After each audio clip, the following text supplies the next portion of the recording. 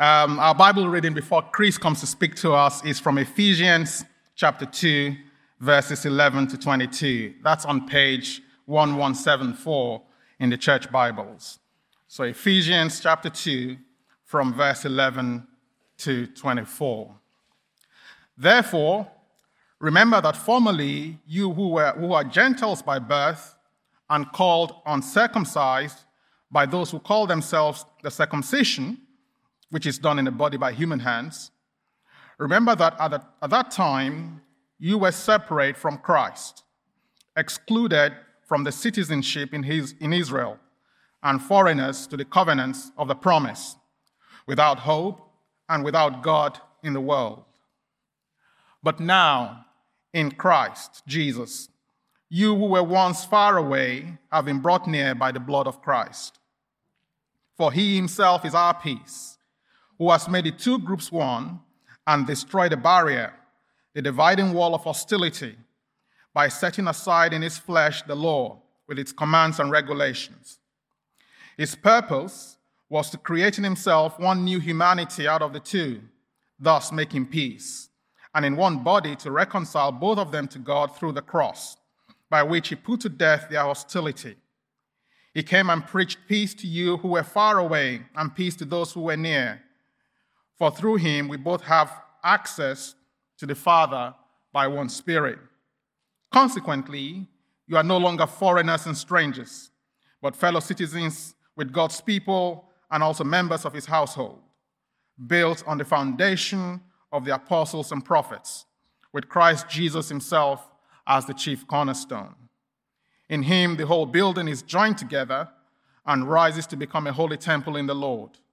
And in him you too are being built together to become a dwelling in which God lives by his Spirit. Thanks very much. Great. If you can keep that passage open, that would be wonderful. Okay, I've got another little quiz. Groan. Here in the Church of the Annunciation in Nazareth, there are mosaics from many different countries depicting Mary, the mother of Jesus, and Jesus.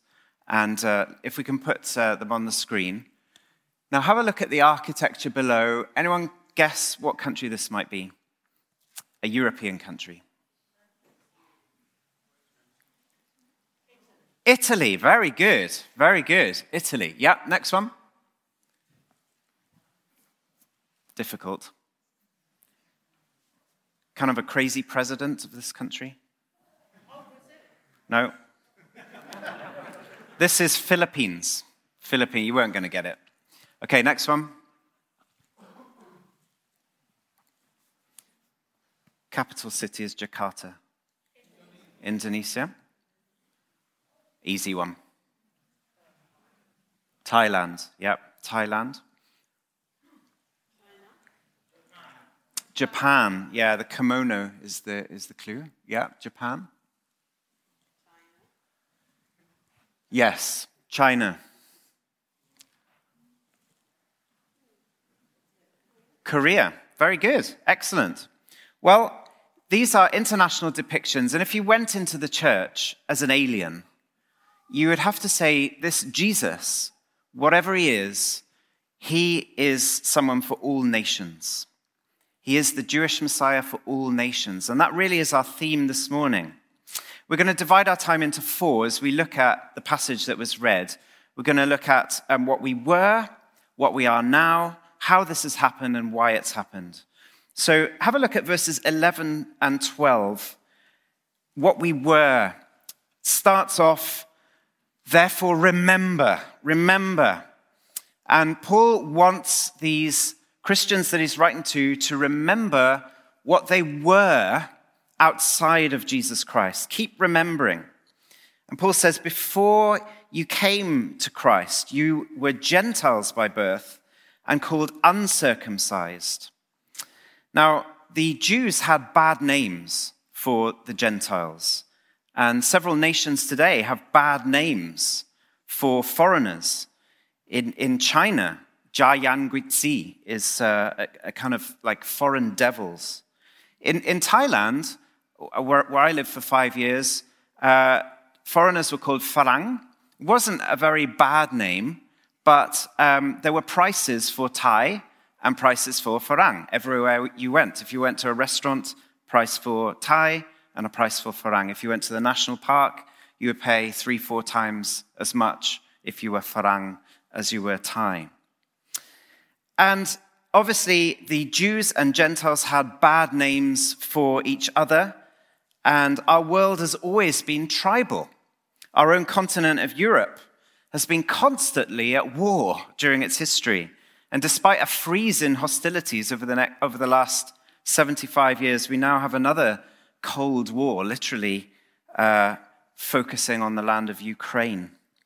Martin Luther King had a dream that his nation would live out the ideal, or its true meaning of the creed, that all men are created equal. But America today is actually more tribal than ever, with regular name-calling, a feature on social media and other media channels. Anyway, in verse 12, Paul drops the business about what Jews and Gentiles call each other, and he comes to the serious business about what the Gentile world was like, alienated from Christ. And the first disability of belonging to the Gentile world, not the Jewish world, is that they are separated from Christ. Verse 12. Remember, at that time you were separate from Christ. In chapter 1, I don't know if you remember, he's listed all the blessings of belonging to Christ. Redemption, forgiveness, the riches of God's grace lavished on us, chosen, marked in him by the Holy Spirit. But the Gentile world, he says, is separated from all that, literally cut off, which reminds us of circumcision, alienated from citizenship in Israel and foreigners to the covenant. So Israel was a nation under God. God had bound himself to this nation in a covenant and led them. And Gentiles were excluded from that unless they came in and became Jews and were baptized as Jews and accepted circumcision. But without that, Paul says they were without hope and without God in the world. Without hope and without God in the world. Now, this isn't an exaggeration. I'm old enough now to have seen people come to the end of their lives, some knowing Jesus and some not. And in regard to people who have lived without Jesus, the words of Freddie Mercury come to mind, actually, in his song, The Show Must Go On, where he sings, "Whatever happens, I'll leave it all to chance. Another heartache, another failed romance, on and on. Does anybody know what we're living for?" In Shakespeare's play, The Tempest, Shakespeare calls our lives an insubstantial pageant faded. But this is the life being lived by millions of people today. As people get older and as their powers fade, there's a lack of hope. There's nothing to look forward to. In the words of the Welsh poet Dylan Thomas, all they can do is not go gentle into that good night, but rage against the dying of the light. So Paul describes the Gentiles outside of Christ as without hope, but also without God, atheoi.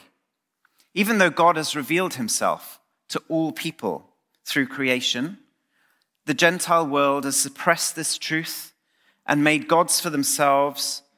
And even in the golden ages of Greece and Rome, the bloodthirsty and scary gods failed to satisfy human hearts. People were atheoi, godless, without hope, having no true knowledge of God that he'd given to Israel.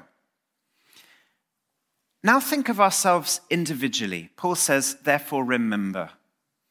As you sit there, remember what you were like outside of Christ.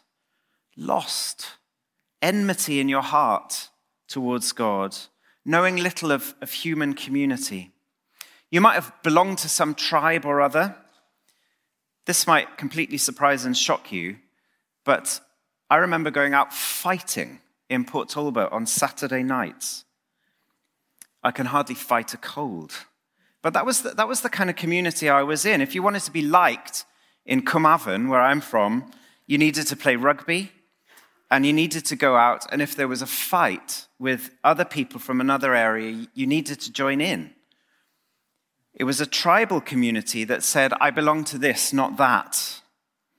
And I can hear Paul saying to me this morning, remember, Chris, remember what you were. Remember how lost you were, how hopeless and atheoi you were before God's love reached down to find me. I truly was lost, without hope, trying to cling to one tribe or another, trying to find an identity, but I was atheoi, godless and lost.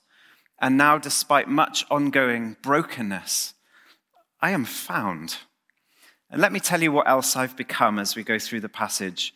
Verse 13 now.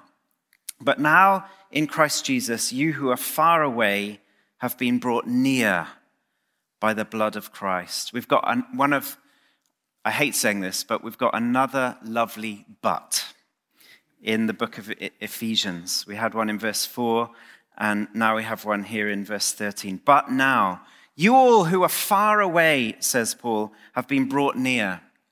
Now, God and Israel were known to be near to one another. God said he would carry them on eagle's wings and have them close to his heart. But in contrast, the Gentiles were far away. But God had promised right through the Old Testament by several prophets that he would bring them near too. How beautiful on the mountains are the feet of them, says Isaiah, who bring good news. And later on, who speak peace to those who are near, but also speak peace to those who are far away. But this nearness to God that we have, we take for granted too often. This week, I've been thinking again of that passage. People had COVID in the house again this week. In Philippians, that famous passage where Paul says, do not be anxious, but in everything with thanksgiving, present your requests to God. But the line before says, the Lord is near. Therefore, do not be anxious, but present your requests to God. I don't know if you are going through a tough time, through a storm. In some ways, the church is. Internationally, nationally, locally. It's been a tough season. But God is near. And he will never stop being near. No matter what kind of week you've had, God's not going to ever stop being near. Whatever day you've got tomorrow, maybe some difficult meetings, some difficult things, God is never going to stop being near. So do not be anxious. Everything's not going to fall apart. Not at home, not at work, not here at ABC, not globally. God's grace will always go forward. The Lord is near. So Paul says, remember what you were far off, but now you've been brought near. Let's have a look at how we've been brought near in verses 13b to 15a. So he says, but now in Christ Jesus, you who were once far away have been brought near by the blood of Christ. There are three ways he's brought us near: the blood shed, the wall destroyed, and the law replaced. First of all, we've been brought near by the blood of Christ. Now, the Roman execution of Jesus Christ involved great violence and brutality, but it is that crucifixion that brings us peace with God, that brings us near. I can't help thinking of the words of Isaiah 53, where he says, the chastisement that brought us peace was on him. By his stripes we are healed. He was cut off from the land of the living, but he was cut off so that we can be brought near. So the blood of Christ brings us near. Also, the wall destroyed brings us near. Look at verse 14. He himself is our peace, who has made the two groups one and has destroyed the barrier, the dividing wall of hostility.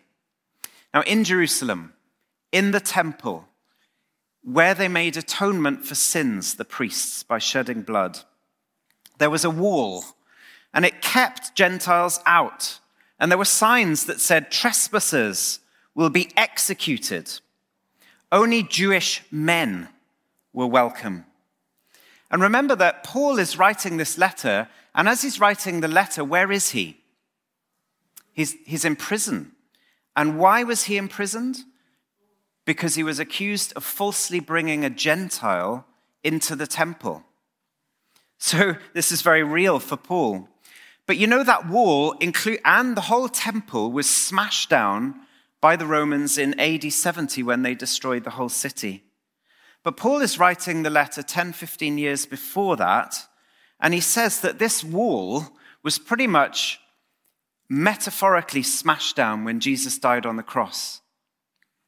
The Gospels tell us that there was a veil in the temple that was torn in two from top to bottom. It's the same kind of thing. Jesus has died to give all nations access so that they can be brought near. The dividing wall has come down in AD 30 or so when Jesus died in the cross, because he's died for the whole world, to give the whole world access if they will believe and come to him. There's something else that was also destroyed and done away with, and we read about that in verse 15. By setting aside in his flesh the law with its commandments and regulations, his purpose was to create in himself one new humanity. So he's abolished the law and set aside its commandments. What does it mean that Jesus has abolished the law? There were different aspects to the Jewish law. The ceremonial law involved sacrifices and cleanness rituals and circumcision and foods that you could eat and foods that you couldn't eat. And all this erected a serious barrier between Jews and Gentiles. They couldn't sit and eat together. Not permitted. More than that, if a Jew married a Gentile, the family would organize a funeral. But Jesus sets this whole ceremonial law aside, dying on the cross, because in dying on the cross, he fulfills all the shadows and types of that law. He fulfills it. It was only a temporary means of distinguishing God's people. Now he's fulfilled it, and so that law is gone. It's passed away, no longer needed. But then there's also a moral law, the thou shalts and the thou shalt nots, which impose a barrier between us and God, because no matter how hard we try, we can't obey it. We can't do it. We deviate towards sin. The very first command, you shall have no gods before me, says the Lord. Well, we create gods. We worship other gods. We give our time and energy, resources towards other things apart from God. We just can't obey God's law. And so it separates us from God. This law creates a barrier between us and God and each other. But again, Jesus fulfilled the law in our place. He did it for us. So now in Christ, we don't have two groups called Jew and Gentile. We have a new category that the people called Christians. So why has this happened? Why have we been brought near? Verses 15 to 22.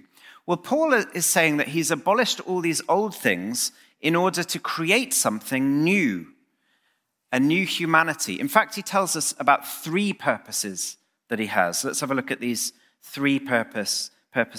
Purpose one, a new humanity. Can you see it there in verse 15? His purpose was to create in himself one new humanity out of the two, thus making peace.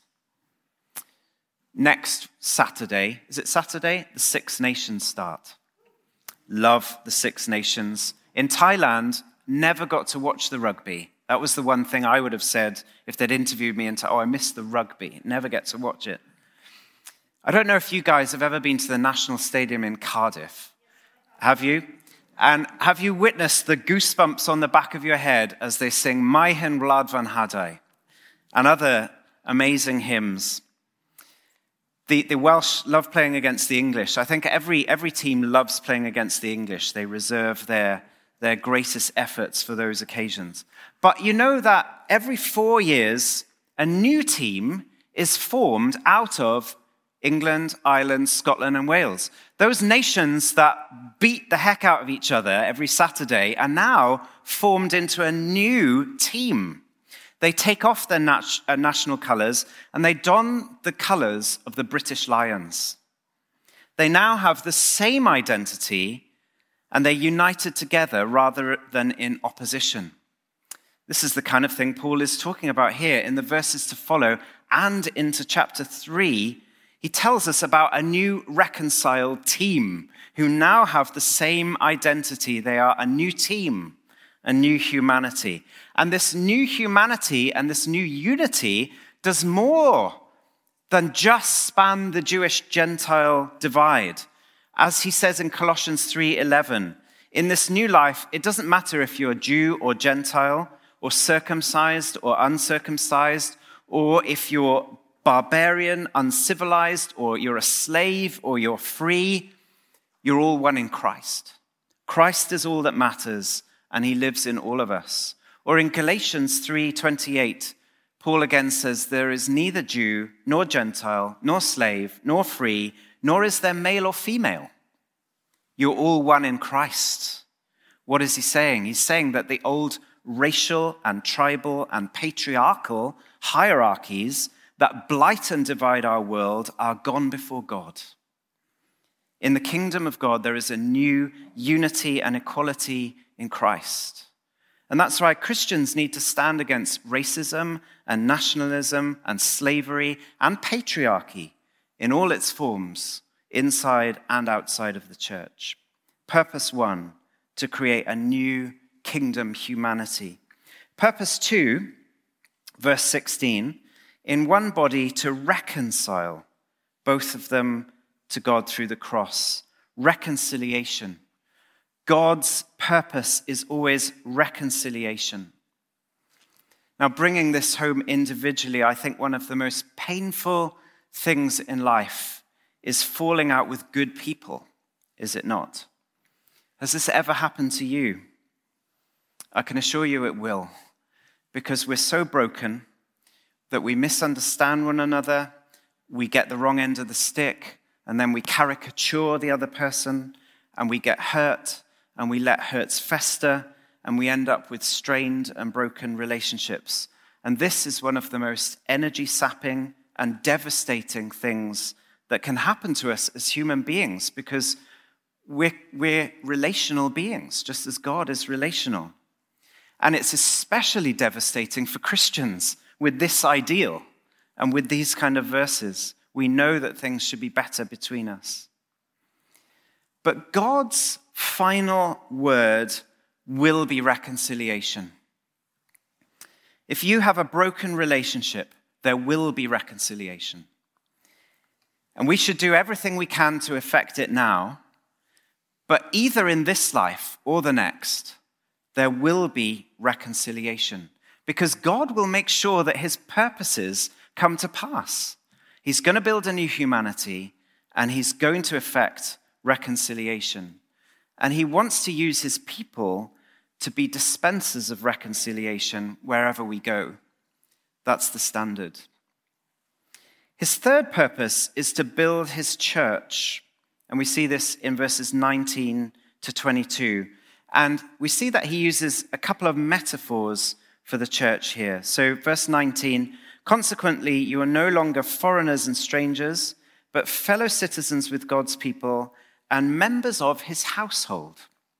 So the first metaphor is his household. We're not just citizens under his rule, says Paul, but we're children in his family. It was interesting to hear a lot of verses read this morning about being God's children. This brotherhood we have, this fellowship that we have, it crosses all racial barriers. It crosses all class barriers. The Greek word for brotherly love is Philadelphia. And it's Philadelphia that should be the main characteristic of us as his people. Not grumpiness, not self-centeredness, not pride, Philadelphia. And we need to try to take care to express that Philadelphia when we gather, when we greet each other, when we see each other, even if we're disagreeing It's to be done with Philadelphia. Now, when we look around at the church, and I'm looking at you all this morning, we might think, looking at this motley crew of very ordinary people, some of us very broken who gather in local churches, why would God bother with us? Wouldn't he prefer something more impressive that reflects his glory? Wouldn't he prefer a cathedral full of A-list celebrities? But God has an extraordinary passion and commitment towards ordinary churches and ordinary people. And he considers us his household, his family. In the words of Sister Sledge, we are family. I've got all my sisters with me and brothers. Get up, everybody, and sing. That's the first metaphor, that we are his household, his family. Second metaphor is that we are his temple. In the temple, he tells us about the foundations of the temple first. So he says, verse 20, we're built on the foundation of the apostles and prophets, with Christ Jesus himself as the chief cornerstone. The apostles here is with a capital A. It refers to the group that Jesus chose and called and authorized to teach in his name and write the New Testament. And so what they taught, they expected the church to believe and preserve, and that's why we're going through a series in the letter to Ephesians, because Paul has written this and he was an apostle, and we're built up on this foundation. Our faith is built up. Maybe when he says prophets, apostles and prophets, he's referring to both the New Testament and the Old Testament. That's a possibility. But this foundation of the scriptures, it's really key to building us up and keeping the whole building in line. But the crucial part to the foundations is the cornerstone. The temple in Jerusalem had these huge, massive cornerstones. And Jesus Christ is the cornerstone of the new temple. And unless we're built on him and securely related to him, our unity is going to disintegrate. But Christ wants us to be built up on him together so that we can be a dwelling for his Holy Spirit. The Lord is near and his Spirit is with us this morning. So in conclusion, Paul wants to remind the Ephesians of what they were, cut off, alienated from the promises. He wants to remind them what they are now, brought near. He wants to tell them how they've been brought near, through the blood shed, through the wall of hostility demolished, and through the law replaced. And he wants to tell us why, these three purposes, culminating in his purpose to build the church. So what might the Holy Spirit be saying to us this morning through all of this? I think very simply the message is this: church is really important. It's not just part of our lives. When we choose to go to a church, it's not like we're choosing to go to Tesco, not Sainsbury. Church is our primary identity now. When you're in Christ, you belong to this family. We don't come to church, we are the church. And we're not unconnected to each other. We are like bricks, bound together in the same wall. So how can you show love to your church today? And the church worldwide is also part of your identity. The church worldwide, the church nationally, and the church locally. And all of those have gone through a really tough season with this pandemic. Some of it's due to the pandemic. Some of it is the pandemic exposing underlying things.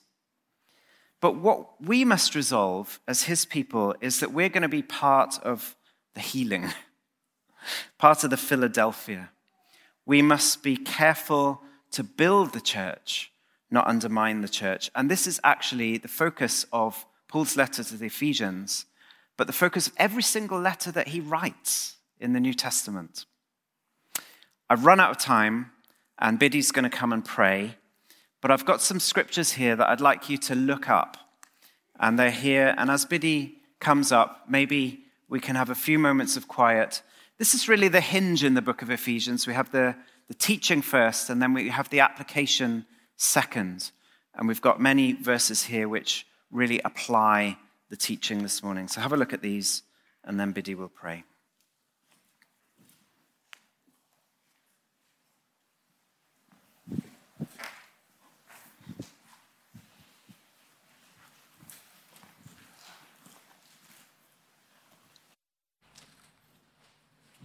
Thank you, Chris. Yes, verse 11 of the passage you read said, remember. So let's spend a few minutes just remembering what we were.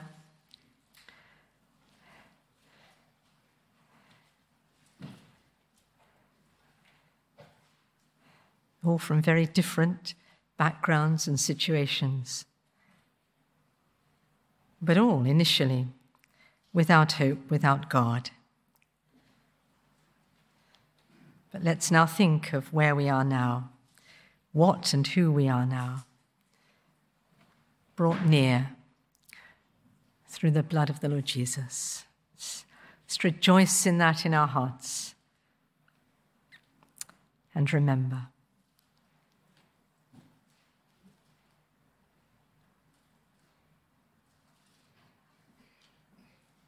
And as Chris reminded us, why has it happened? Because God has created a new humanity, a new team. We're part of that completely integrated, coordinated team. Let's just ponder. How am I building the church?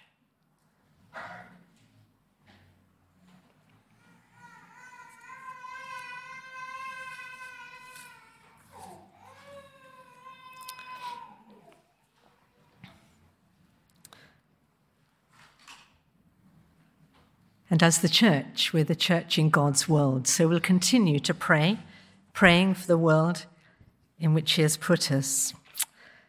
And Father God, rather than living in a world that's united by your love, a united team, we live in a world torn apart in so many places by conflict and strife.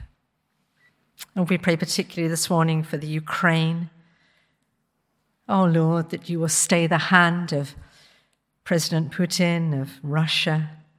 Diplomacy may be effective, war averted. And Lord, we pray particularly for our brothers and sisters in that land, that they may just know a peace that only you can give. And Lord, for Christians in Afghanistan, Lord, we learn that now that is the most difficult country in the world in which to believe in you and to worship you. And yet, Lord, we pray for our brothers and sisters as they worship you in their hearts, as they know that they've been brought near and they're part of our family. Protect and comfort them, we pray. And Lord, we think of China and Hong Kong, for so many people who are here, settling in this country, in our city, particularly from Hong Kong at this time. And Lord, as we do that, we want to celebrate too with our Chinese friends from wherever they are who are celebrating Chinese New Year this coming week. And Lord, we thank you for that reminder that some of us may have heard this morning on the radio that Christians are celebrating Chinese New Year because it's a family occasion. And Lord, we pray that Christians and all of us who are part of God's family may celebrate together with our Chinese friends this time of joy and peace. And then, Lord, we do pray for our own church here in Above Bar. Lord, help us to show that love and friendship, that unity, together with all who worship with us. For those that come to our English language cafe or part of our home groups or our global gathering, our youth groups, our children's groups, our contact group, Lord, we just pray for all of them that, Lord, we might be one in you, all one in Christ Jesus. And Father, we do bring to you, because we are family, those in our church family today who are suffering in just so many different ways. Oh Lord, you know their needs, you know the difficulties, the problems, and we just pray for comfort, for healing.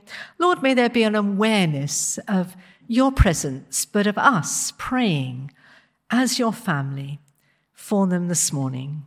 May they feel that presence in a special way, we pray. And finally, as you've commanded us to, Lord, we do pray for our nation, for our government, for those that lead us. Oh, Lord, we pray for stable and wise government. And Lord, we pray too for those in the north of our country today who are suffering from the storms and from all sorts of discomfort. Lord, we praise you for the sun shining here in the south, but we are mindful of our brothers and sisters and all of those that are suffering today because of this adverse weather. Father, thank you that you know about it all. You love us, you care for us, and you've brought us near through the Lord Jesus. We thank you in his powerful name. Amen.